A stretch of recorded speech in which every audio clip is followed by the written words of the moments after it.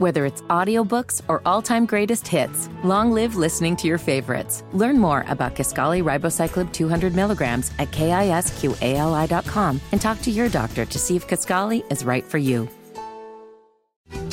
Remember how we listened to the radio? Yeah! And I said, that's the place. Good stuff, Kev. It is 10:49. It's Kendall and Casey on 93 WIBC. We had a couple more voicemails. Actually, the voicemail was full. So we had a lot of voicemails. You know, that's so crazy, Casey, because the people down the street from us say no one listens. Yeah. And yet, people care enough that on an almost daily basis, they fill up our voicemail with taking their own time and energy and effort to correspond on things we talk about on this show. Yeah. Which is so weird. So the phone number is 317-684-8444 if you'd like to get involved. Okay, so there's this thing going on in Lebanon. Yeah, LEAP. Yes, the Lebanon Innovation Project. Economic development, whatever. Would you like me to do LEAP and a sound effect, Casey? Yes. Are you ready? So this is it's in Boone County. It is the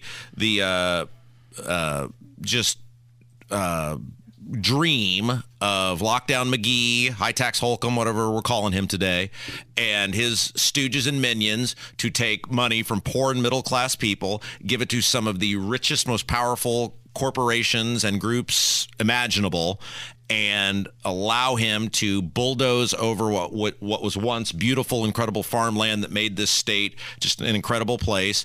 And then he can schmooze and help his elitist friends, and you're going to pay for it. Okay, well, somebody called and wanted to comment about that. Hello, Rob and Casey. Great show. I was calling, I'm a Boone County resident, Northwest Boone County resident, and I'm calling about the recent article in the Lebanon Reporter here in Lebanon, Indiana, regarding the LEAP project.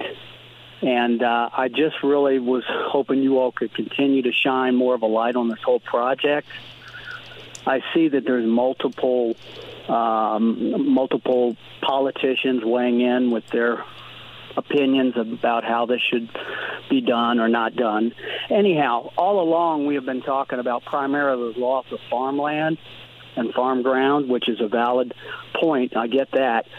But we're talking about now siphoning off millions of gallons of water from the Wabash River and sending it 40 miles away, 35 miles away to supply this project.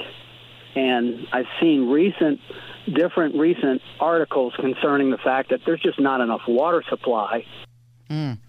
Okay, so didn't they I think they just voted on this recently. Well, so they had a study, and then there was apparently now one of the utilities, and I'll try to find this here real quick, who was involved. Yeah, here we go. Citizens Energy backs out of massive LEAP district. Yeah. The Indiana Capital Chronicle with the article, and they were kind of saying, look, this wasn't exactly as presented from Citizens Energy.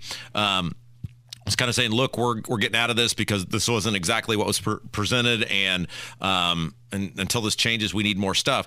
This is a perfect example of someone trying to legacy build and totally altering what Indiana is and the geography and everything of this state for a legacy building thing by Eric Holcomb. I mean, that's exactly what it is. You're talking about poor and middle class people having money confiscated from them. It is then given to the IEDC, and they use this to attract these mega corporations to Boone County.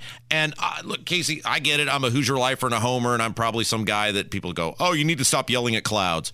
But gosh darn it, Casey, what Indiana was and what made Indiana great matters to me because it is entrenched in who I am as a human being. And it is why when I see these farm fields, these beautiful, peaceful, quiet, green farm fields go away, and they build these massive buildings for these mega corporations who could care less about Indiana and about Hoosiers. They're simply here for all the benefits they're being given. It breaks my heart because the state is not using the revenue surplus that comes from this to make my life better. They're using it to grow the government, both in cost and in size and in scope. And so there is no benefit from me other than the things I knew and the things I loved and the things I came to appreciate about Indiana being just ripped away. So the director of the Indiana Water Resource Research Center, he's a professor at Purdue, said we as a state are very lax when it comes to protecting and managing our water.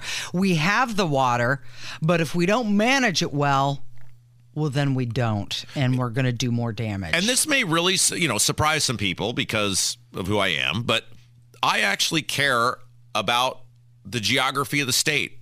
I actually do care a little bit about the environment of the state. Now, do I accept the environmental wackos version of what's going on? No, of course not. That's insanity. But years ago when I was doing community talk radio in another state, I had a lady who did a community affairs show, and she closed every show with "Thank a farmer today, no farm, no food." And the older I get, the more true that is. And every time I see one of these beautiful farms be plowed down and some building from some uncaring mega corporation who is simply here based on benefit and doesn't give a damn at all about Indiana.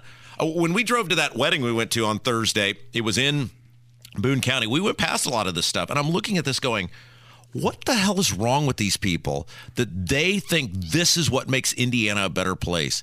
That taking what has for generations been so great about Indiana, which is the ability to feed a nation and live in relative peace and tranquility, and to blow all of that up for something that isn't even benefiting the people of this state financially whatsoever. And it just makes me so sad. It is Kendall and Casey on 93 WIBC. Pool saga update. All those scumbags in Brownsburg are at it again, They're at it again. We're going to get an update on that coming up from 93 WIBC. Going on 15. I am the morning DJ at WOA.